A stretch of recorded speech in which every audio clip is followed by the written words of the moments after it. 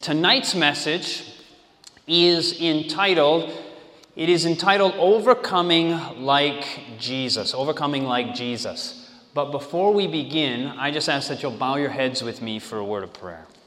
Heavenly Father, we thank you for the Bible. We thank you that this is the living Word of God. I pray that you would teach us. Pray that your Holy Spirit would be here in a special way. Lord, we give the time to you in Jesus' name. Amen. A number of years ago, in the 90s, some skepticism was going around specifically regarding a man in the Bible. And this individual, this man, his name is used more than any other name in the entirety of Scripture.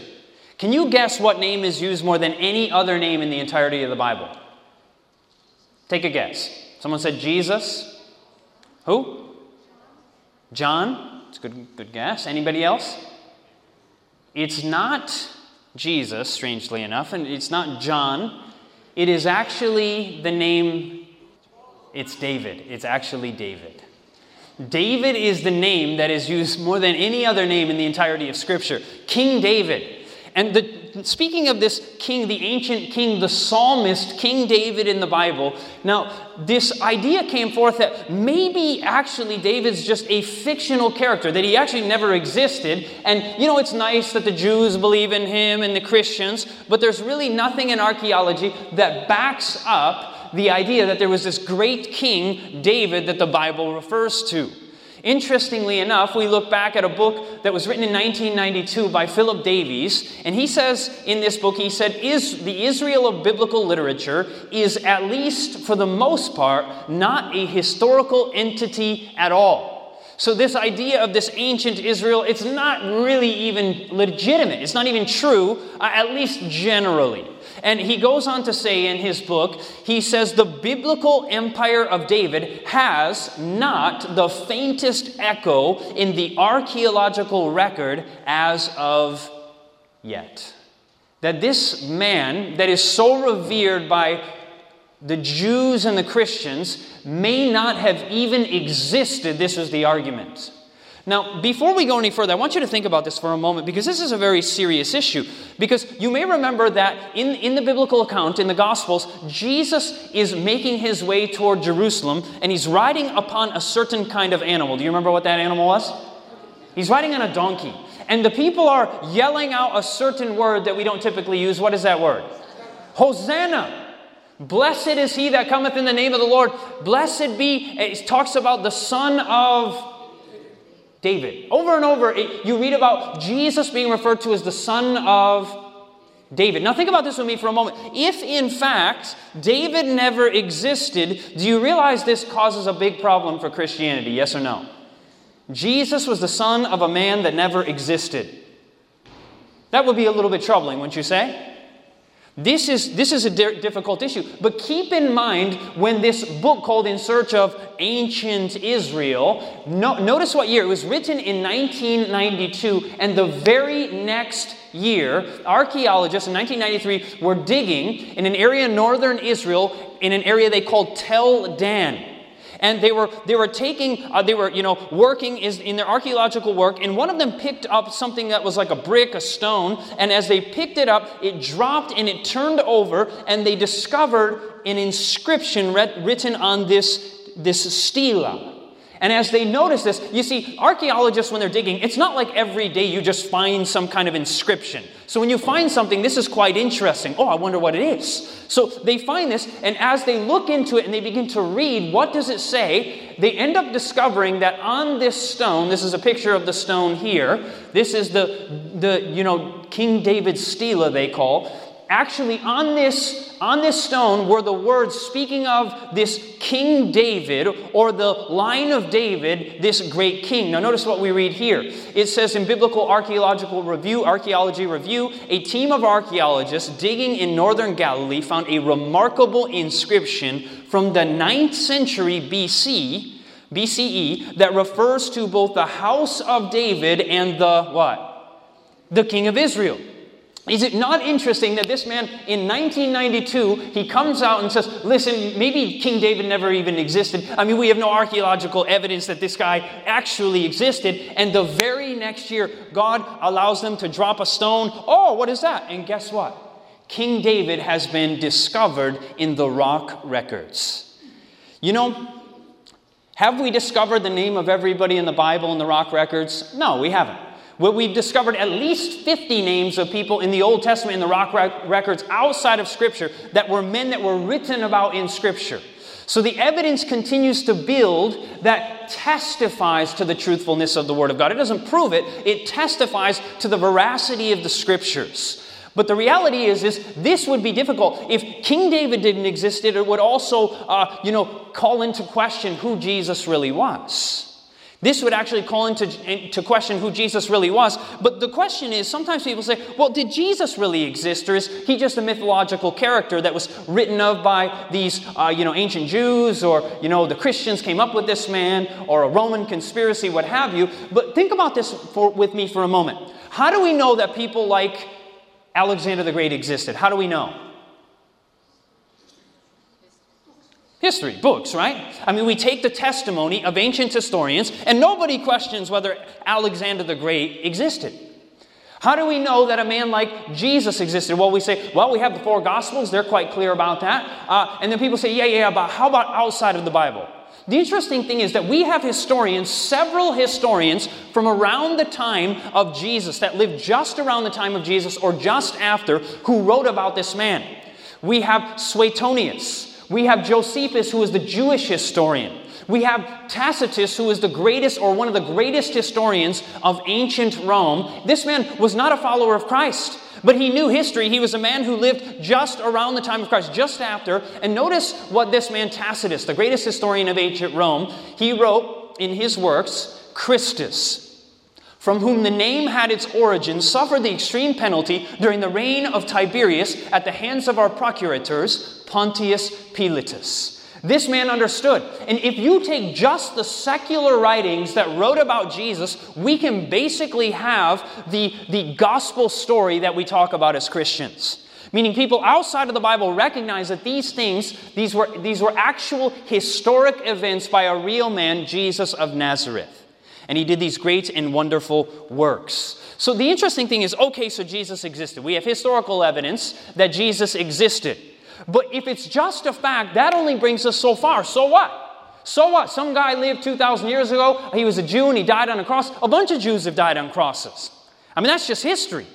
But what is different about this one man? What distinguishes him from all other men in history? Why has the world been revolutionized because of this one individual? You know, it's interesting. There was a professor by the name of Peter W. Stoner. He was a mathematician, and he set out with his students to look into the mathematical probability that any one individual would fulfill the prophecies of the Messiah. So what he did is he took his students in his course, and he said, listen, I want you to look into the Bible and discern how many prophecies there are in the Scriptures in the Old Testament that prophesied of the life, the work, and the character of the Messiah. Now go to it. So they come back and they look and they discover that there are at least 300 prophecies or 300 specifics about the Messiah's life, character, and mission in the Old Testament. Now, so they say, okay, how many? There are at least 300. And then they say, well, when were these prophecies written? And they basically discovered that they were roughly about 1,000 years before Jesus' birth to about 400, they said. So now they're looking at these prophecies. Okay, we have 300 plus. They were written, at least 400 years as a minimum. And so he gives an example of some of those prophecies like you have in Zechariah chapter 9, verse 9, which says, rejoice greatly, O daughter of Zion. Shout aloud, O daughter of Jerusalem. Behold, your king is coming to you. Righteous and having salvation is he. Humble and mounted on a donkey, on a colt, the foal of a donkey. We already talked about that prophecy. Jesus fulfilled this. Now, it's a strange prophecy, though, because it's a prophecy of this Messiah who would come, and he rides into Jerusalem on a what? On a donkey. So get the picture for a moment with me. So one out of how many people in Earth's history have been kings that rode into Jerusalem on a donkey, do you think? One out of how many people in Earth's history? Do you think 1 out of 100? How about 1 out of 1,000? have been kings that rode into Jerusalem. How about 1 out of 10,000? How about 1 million? Now, the reality is you say, no, that's silly. I mean, I'm sure some have, for sure.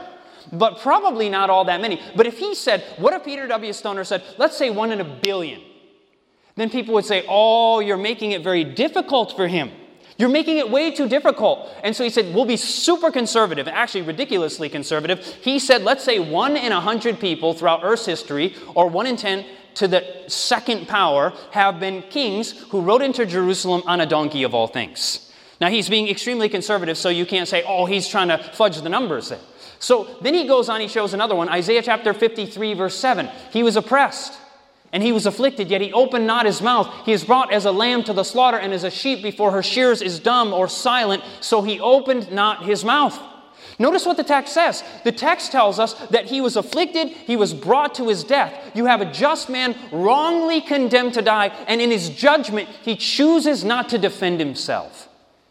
How many people in Earth's history do you think have chosen they're being condemned for a crime they did not commit? Now, surely there have been many people who have been condemned to death for a crime they have never committed. True? But how many of those people do you think did not defend themselves as they were wrongly accused?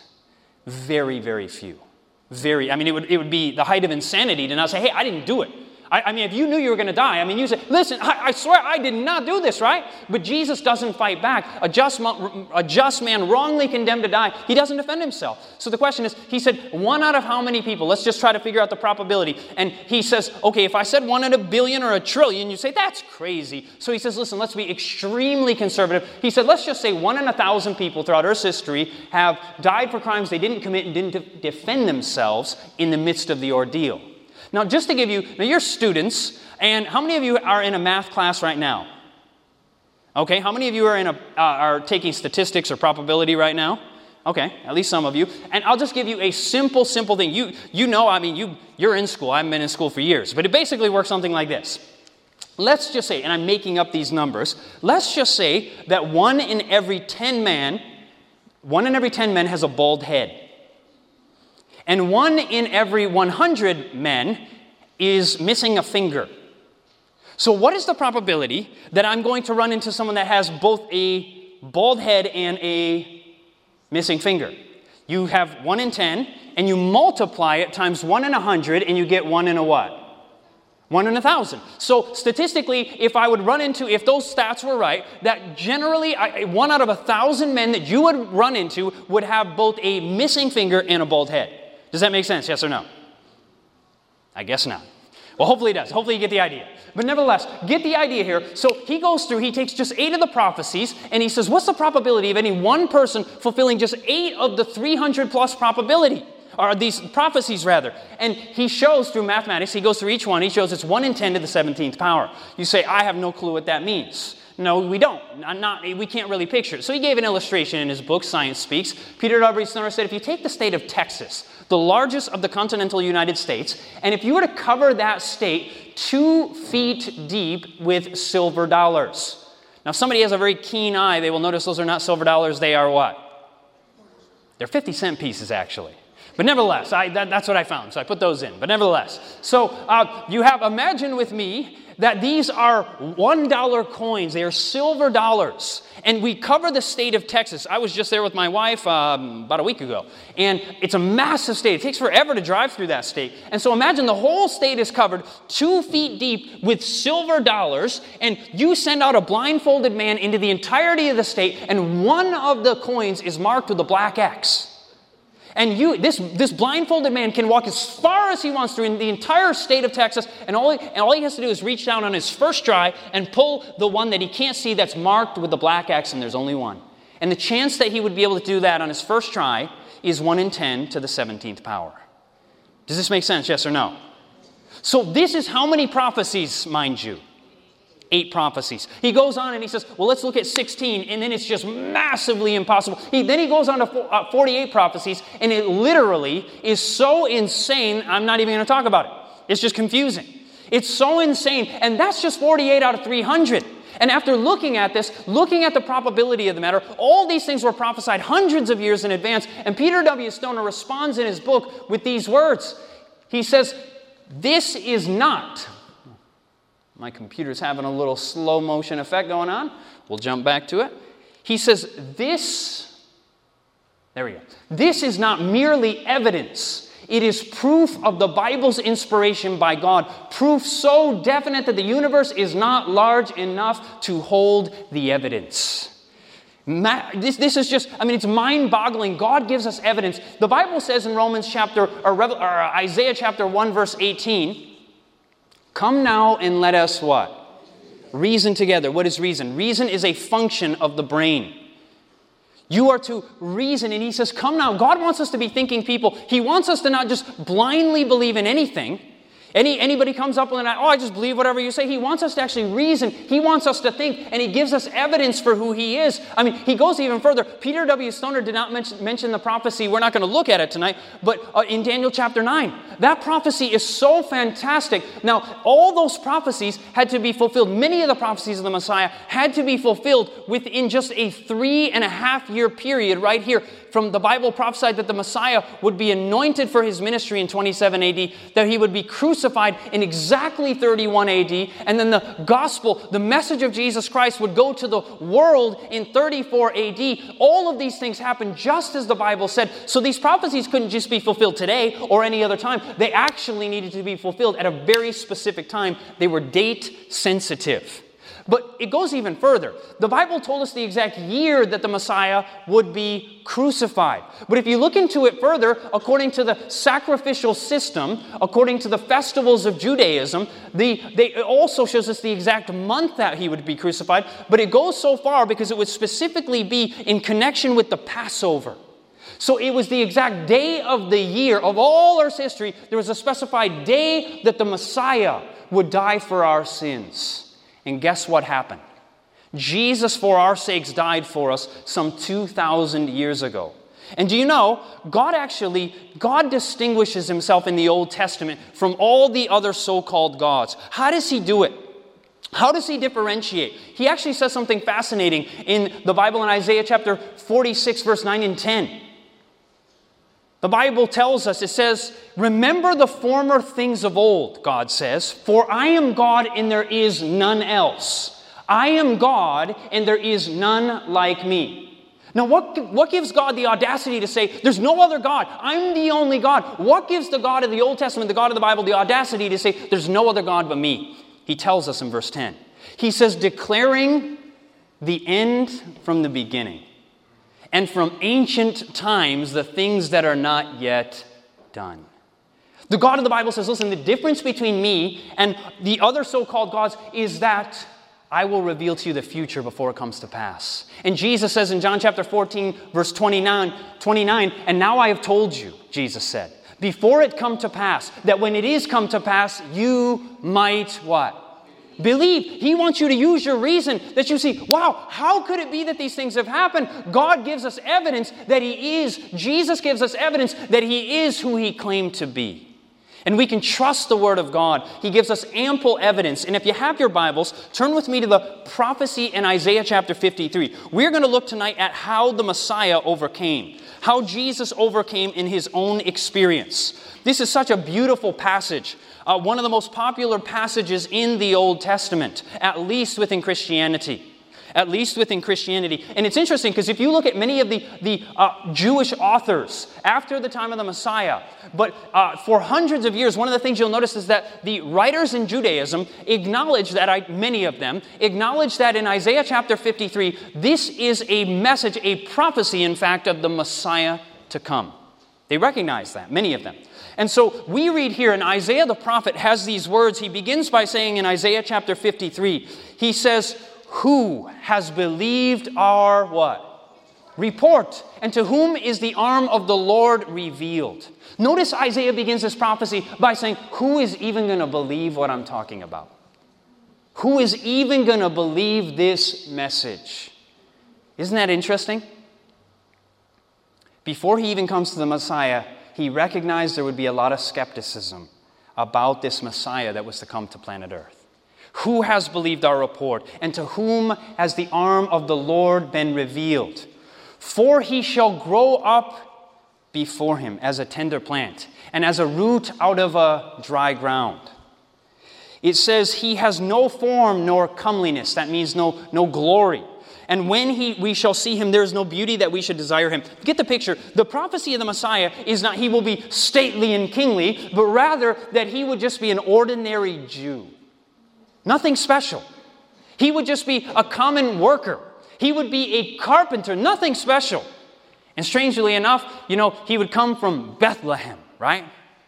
And so here's this strange picture of the Messiah. Just an average Joe. If he were walking down the street, he wouldn't even catch your eye.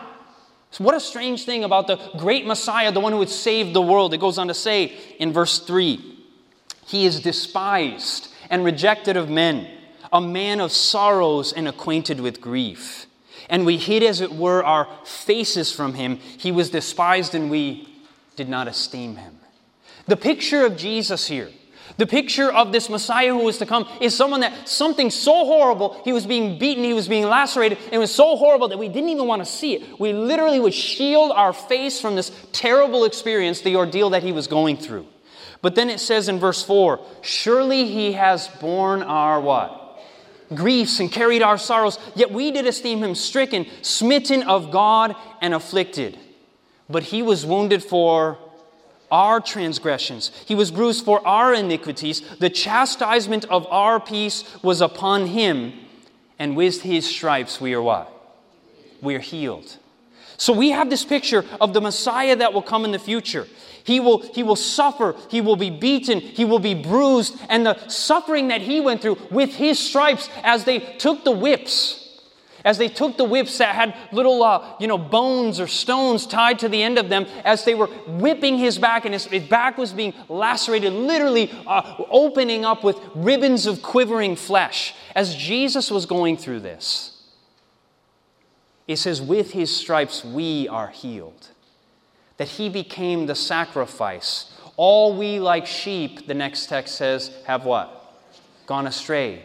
We have turned every one to his own way, and the Lord has laid on him the what?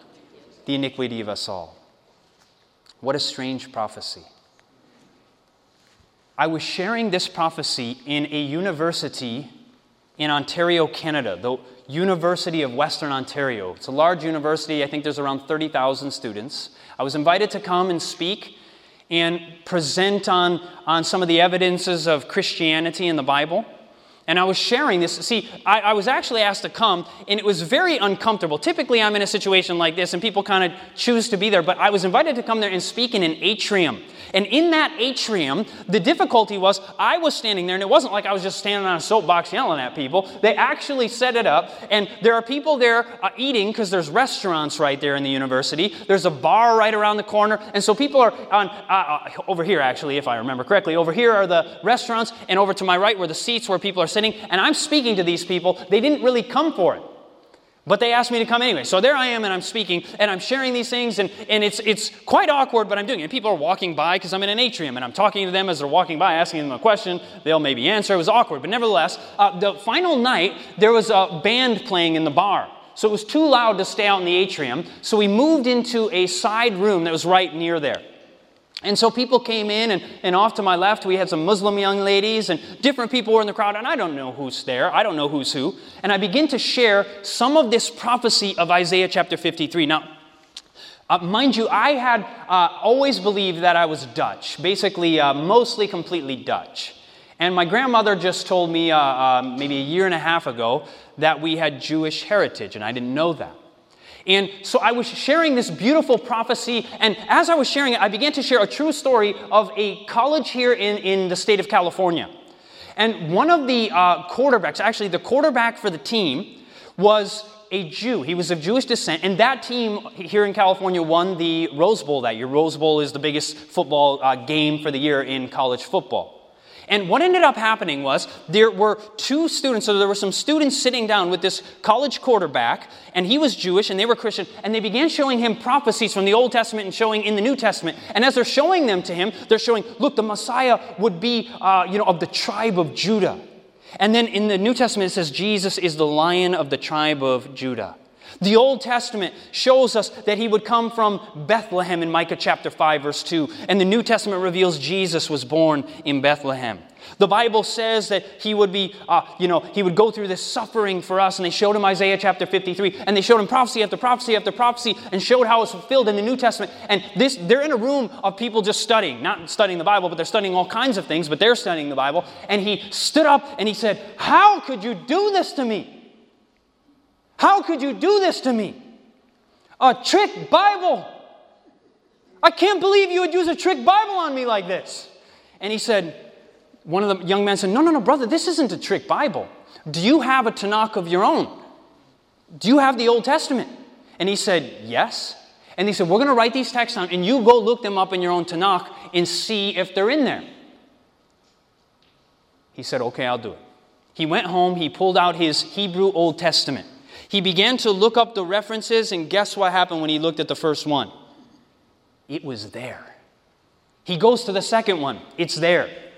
He goes to the third. It's there. Finally, he comes to the prophecy of Isaiah chapter 53, and he thinks, oh no, what on earth? They're all there.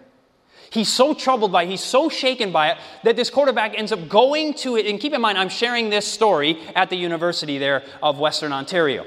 And so here he is, he goes to his rabbi, like a pastor. He goes to his rabbi and he says, Rabbi, I don't understand. He says, can you tell me what this prophecy in Isaiah chapter 53 is talking about? Who is this suffering servant that the Bible is referring to? And you know what his rabbi said to him? His rabbi said, me? When I read Isaiah chapter 53, it looks like it's talking about Jesus. He said, but we don't believe that, so I don't believe it. Now, do you think that was a convincing argument to this young man? He thought, what on earth? And he ended up coming back, and guess what? This young man gave his life to Jesus Christ. I finished telling the story, and I had no clue that in the very back of the audience, there was a Jewish man there. And he stood up and was absolutely furious. Why did you tell that story? I don't know the answer to it. And he literally came right down. He came right down in front of me, and he was livid. One of the young men told me afterward, he said, I thought that guy was going to hit you. And I was nervous. To be honest with you, I'm standing there, and I'm nervous, right? And so he goes on, and he's just furious, and he's going off. And finally I said, I didn't say anything, actually. I was silent. And then he paused.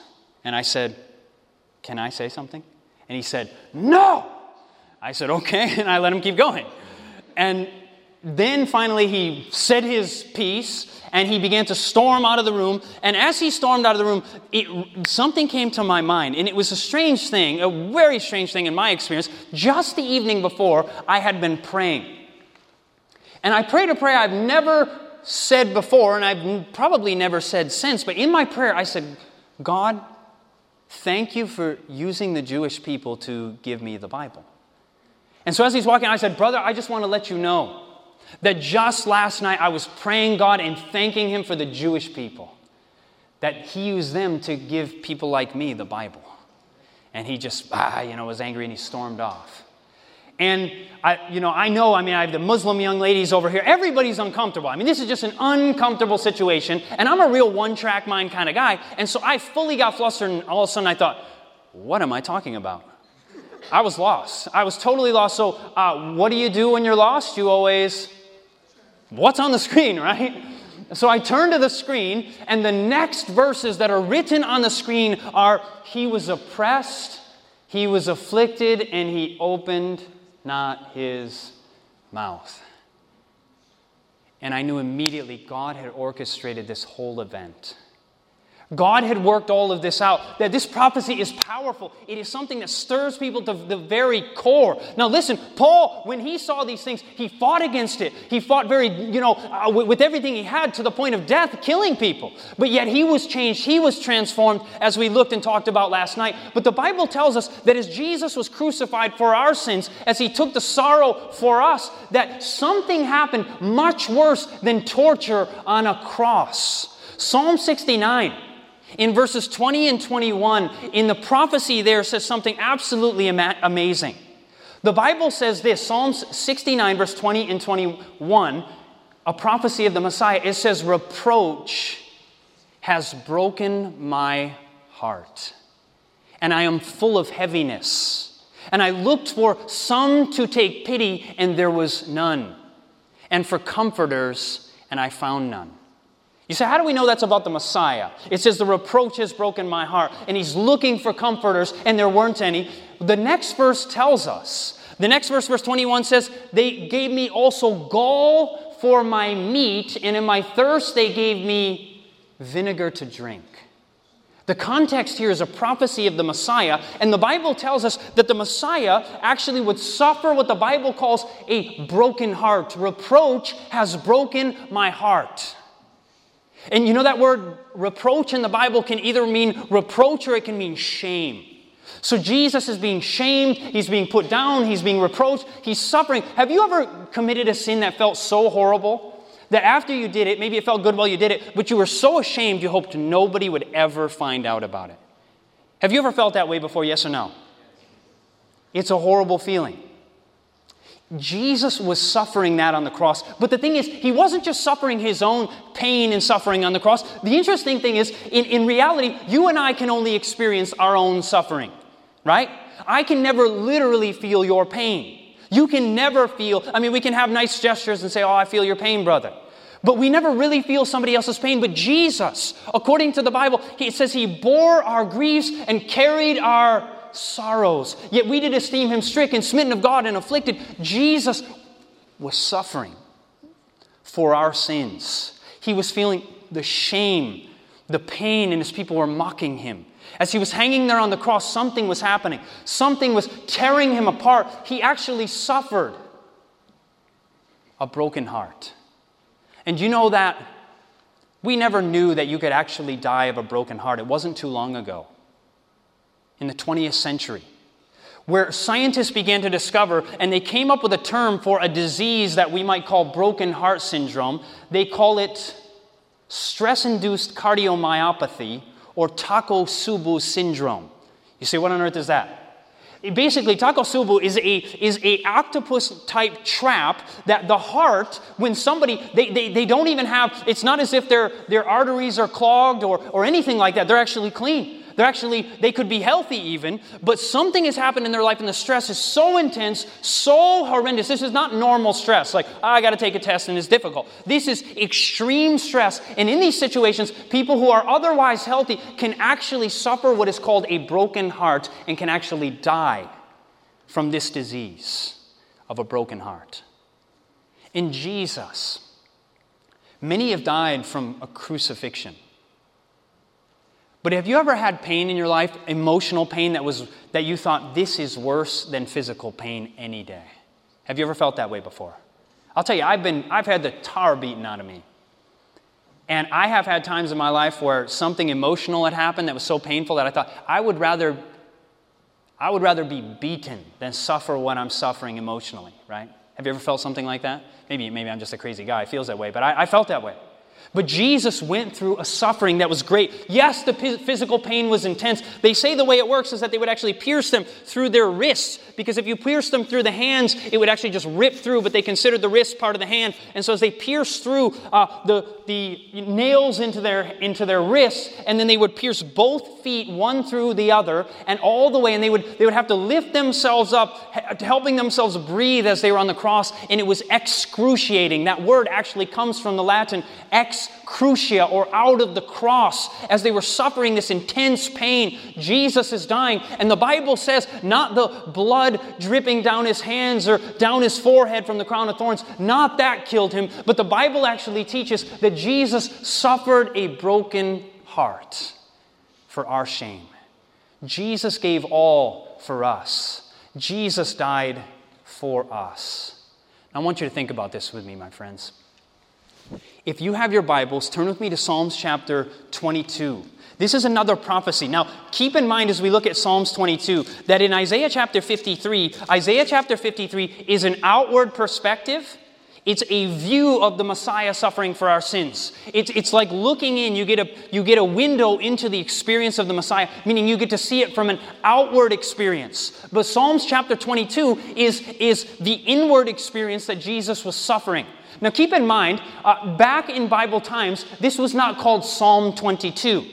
It was one of the Psalms, but the Psalms for the Hebrews were not numbered like they are today. So it was basically the way that you would help someone know what Psalm you were turning to would be you would quote the first line.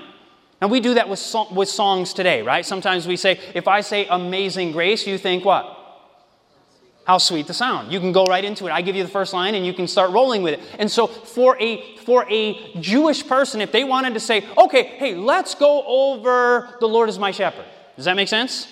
Not Psalm 23, but the Lord is my shepherd. And you go, okay, the Lord is my shepherd, I shall not want. And so here in Psalms chapter 22, imagine this. Imagine this. It says in Psalms 22, it begins with these words, my God, why hast thou what?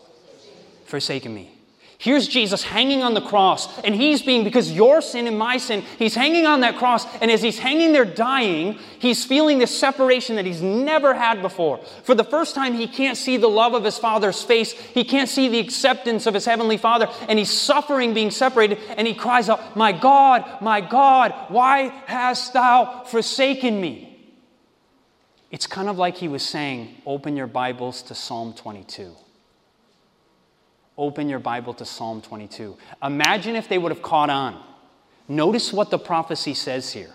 Notice when we read forward. Imagine they think, okay, my God, why hast thou forsaken me? And they start going through the song. Why art thou so far from helping me and from the words of my roaring? Oh, Jesus is suffering here. This psalm is the internal struggle that Jesus was going through. Verse 2. Oh my God. I cry in the daytime, but you hear me not. And in the night season, and am not silent. But you are holy, O you that inhabit the praise of Israel. So here he is dying, he's suffering, and it's as if his heart is crying out, Father, but you are still holy. You inhabit the praise of Israel. Jesus overcame, even in the midst of the darkness, where he couldn't see the light of his Father. And friends, sometimes you are there, where you can't, it's so dark around you that you can't even see the light of your Savior. But Jesus cried out, Father, you still inhabit the praises of Israel. I love you. I trust you anyway, though I cannot see your face. Jesus, you're suffering. And so imagine if they would have paid attention. It says in verse 4, our fathers trusted in you. They trusted and you did deliver them. They cried unto you and were delivered. They trusted in you and were not confounded. And then notice what Jesus said. So he's looking, he's giving glory to the Father. We trust in you. We love you. We care for you. But then he comes back to himself. And he says in verse 6, but I am a worm and no man, a reproach of men and despised of the people. So Jesus is suffering. He's being scorned. They're mocking him. They're deriding him. And notice what they say as they scorn him. The next verse tells us. Verse 7, and they that see me laugh me to scorn. They shoot out the lip. They shake the head, saying, he trusted on the Lord, that he would deliver him. Let him deliver him, seeing he delighted in him. Do you see what would have happened? As these men, the Pharisees, as the Sadducees, the religious leaders, if they would have thought when Jesus in essence said, open your Bible to Psalm 22, and they begin to think about this, they would have seen that they were actually quoting the exact words of prophecy that were foretold here in Psalm 22. They would have been horrified in recognizing, I can't believe I'm fulfilling prophecy at this very moment. Jesus is sharing with them this experience, or rather, he's going through this experience. And notice what he says in verse 16. He says, for dogs have surrounded me. Meaning these men who have become just evil. He said, these men have surrounded me. The assembly of the wicked have enclosed me. And then the prophecy says, they pierced my, what? My hands and my feet. They pierced my hands and my feet. Did you know that the Jews did not use crucifixion as a form of capital punishment? What a strange prophecy. Hundreds of years before the death of Christ, and here he is hanging upon the cross, and he says, these men have surrounded me. They are cursing me. They're saying, if you trusted in God, God should bring you down. And then he says, they pierced my hands and my feet. And then it goes on to say, verse 17, tell all my bones, I can see all my bones. They look and stare upon me. They part my garments among them and cast lots upon my what? My vesture. Do you get the picture? This is Jesus' personal testimony. Though David may have gone through a very similar situation, it was not the same in the sense of a crucifixion. This is a prophecy of the Messiah. He said, while I'm here, while they have crucified me, while I'm hanging upon the cross, now they're casting lots for my clothing. Jesus is suffering all of these things. He's dying. And as He dies in our place, He doesn't die from the pain of the cross. He doesn't die from the suffering inflicted by the torturous whips or the thorn of crowns upon His head. Jesus dies of a broken heart. With the weight of my sin and your sin hanging upon Jesus. Jesus gave all for us. You may have heard the old story about a young man by the name, they call him Tim. It's a story of one of those old one-room classrooms, or one-room schools, I should say, back about the turn of the 20th century. And the story goes that this school was a school of absolute derelicts, rascals, terrible children. So bad they couldn't keep a teacher. And they hired a new teacher, and they told him, listen, this is a difficult school. I mean, crazy difficult. Most teachers can't make 6 months. Many of them leave within weeks. We want you to do what you can, do whatever you can. And you see, this guy was skinny. He had glasses. And he finally comes to the first day of school, and he's getting everything ready, the chalk for the blackboard, and finally the students come wandering in, and finally they all get in there, and they're loud and they're raucous and they're making all kinds of noise, and finally the teacher begins to write his name, Mr. Blackburn, on the blackboard, and as he does it, one of the students takes a spit wad and whoosh, hits the blackboard right near him, and he sees it and he just keeps writing. And he finally turns around and he said, I'm Mr. Blackburn, and I want to let you know, I've heard it said that you young people absolutely hate rules. Is that true, yes or no? And they said, yeah, we hate rules. We hate all these things. He said, is that so? He said, this year's going to be different. This year we're going to do things a little differently. We are going to this year, I'm not going to make any rules for you. You're going to make the rules. And one of them said, yeah, I like this guy. This guy's all right. One of them had said just a moment before, I don't think this guy will last a week, right? But now they all love him. He said, listen, I want you to make the rules. Are you okay with making the rules? And if you make the rules, will you obey them? And they said, we'll do it. And he said, okay, make the rules. And, they began to come up with this thing and this thing. One of them shouted out, I am sick of people talking when I'm trying to talk. So I think what we need to do is if somebody talks while somebody else is talking, we give them 10 licks with a hickory switch. And the teacher said, are you serious? And they said, yes. And they said, okay. He said, all right, I'll write it on the board, 10 licks with a hickory switch for talking out of turn and this and that. And they go through each one and they get to, finally, one of the students in the class said, I am absolutely sick and tired of people stealing my lunch. So I want 15 licks with the hickory switch if they're caught. And the teacher said, 15 licks? Are you sure? And they said, yeah, that's what we want. And they have all their list of rules. And as the teacher's looking at him, he thought, I never would have made rules this harsh. But he didn't tell him. He didn't tell him that. He said, now, okay, now let me ask you a question. Who made these rules? Did I make them or did you? And they said, we made them. He said, so are you going to obey them? Yeah. And he said, okay, we start right now. And guess what happened? Silence.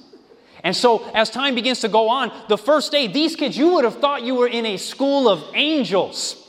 It was amazing.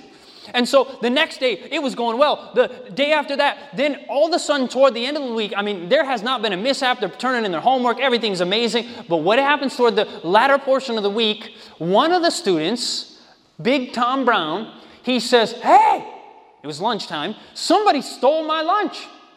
And he said, all right. The teacher said, everybody sit down, take your lunch, sit down. And the teacher said, well, maybe you just misplaced your lunch. And he said, no, teach. Listen, I found my lunch, but someone's eating half my sandwich. Look at it. You can tell. And the teacher said, I guess you're right.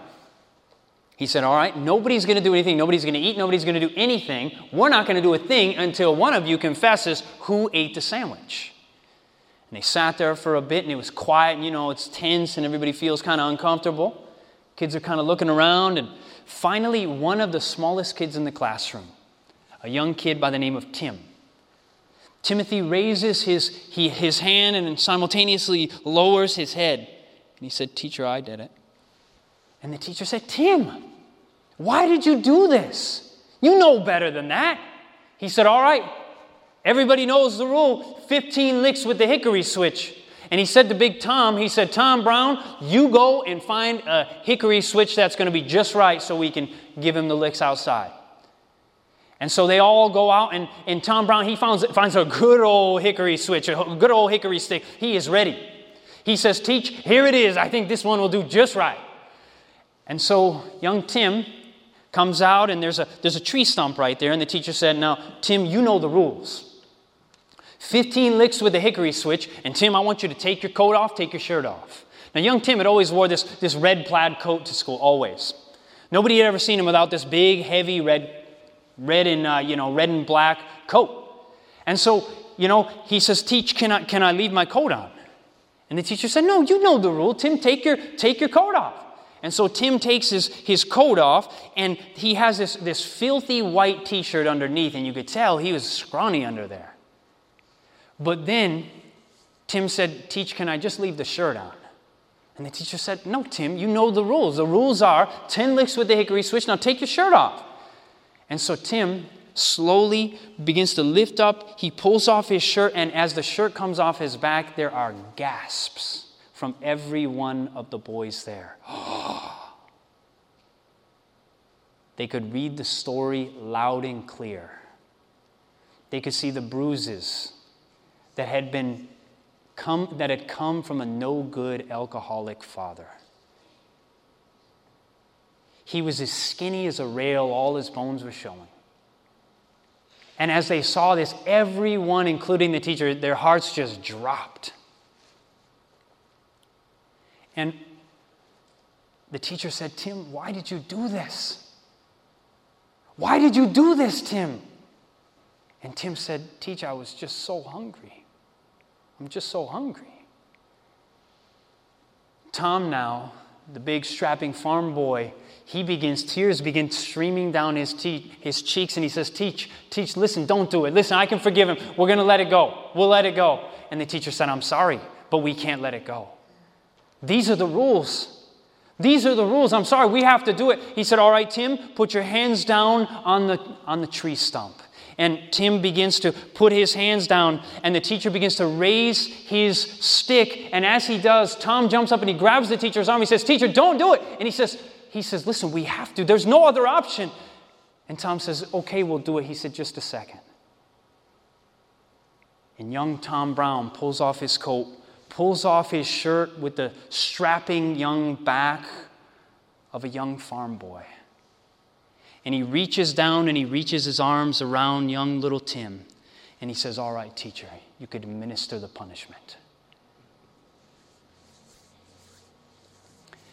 Jesus knew that we would not be able to handle the punishment, that we would not come up from the other side of death's dark door. And Jesus is saying, I have loved you with an everlasting love. I care for you. I gave my life, and I was willing to give my eternal life if necessary. I couldn't see through the portals of the tomb for you. And Jesus says, will you give your life for me? Jesus is coming again soon, friends. The Bible says one of the greatest prophecies, Matthew 24:14, which says, in this gospel, the kingdom shall be preached in all the world for a witness unto all nations, and then shall the end come. Listen, the gospel is almost going to the world in the sense that we are years away from the gospel being printed in every known language. From the Wycliffe Association, they are printing the gospel in every known language. We are living in a time where it's actually a reality that the gospel can go to the entire planet. And Jesus is saying, I've given all for you. Will you give your life for me? Heavenly Father, I thank you so much for what Jesus has done. He's given all for us. He loved us with a love that was stronger than death. And Father, I pray that you would draw us near, that we would give our hearts wholly to you. And Father, I pray also that we would maybe find a friend. Maybe a friend who knows these things, maybe a friend who doesn't know these things. And that we would bring them out and that lives would be transformed, just like our Savior was faithful to the end. In the name of Jesus, amen. This media was brought to you by Audioverse, a website dedicated to spreading God's Word through free sermon audio and much more. If you would like to know more about Audioverse, or if you would like to listen to more sermons, please visit www.audioverse.org.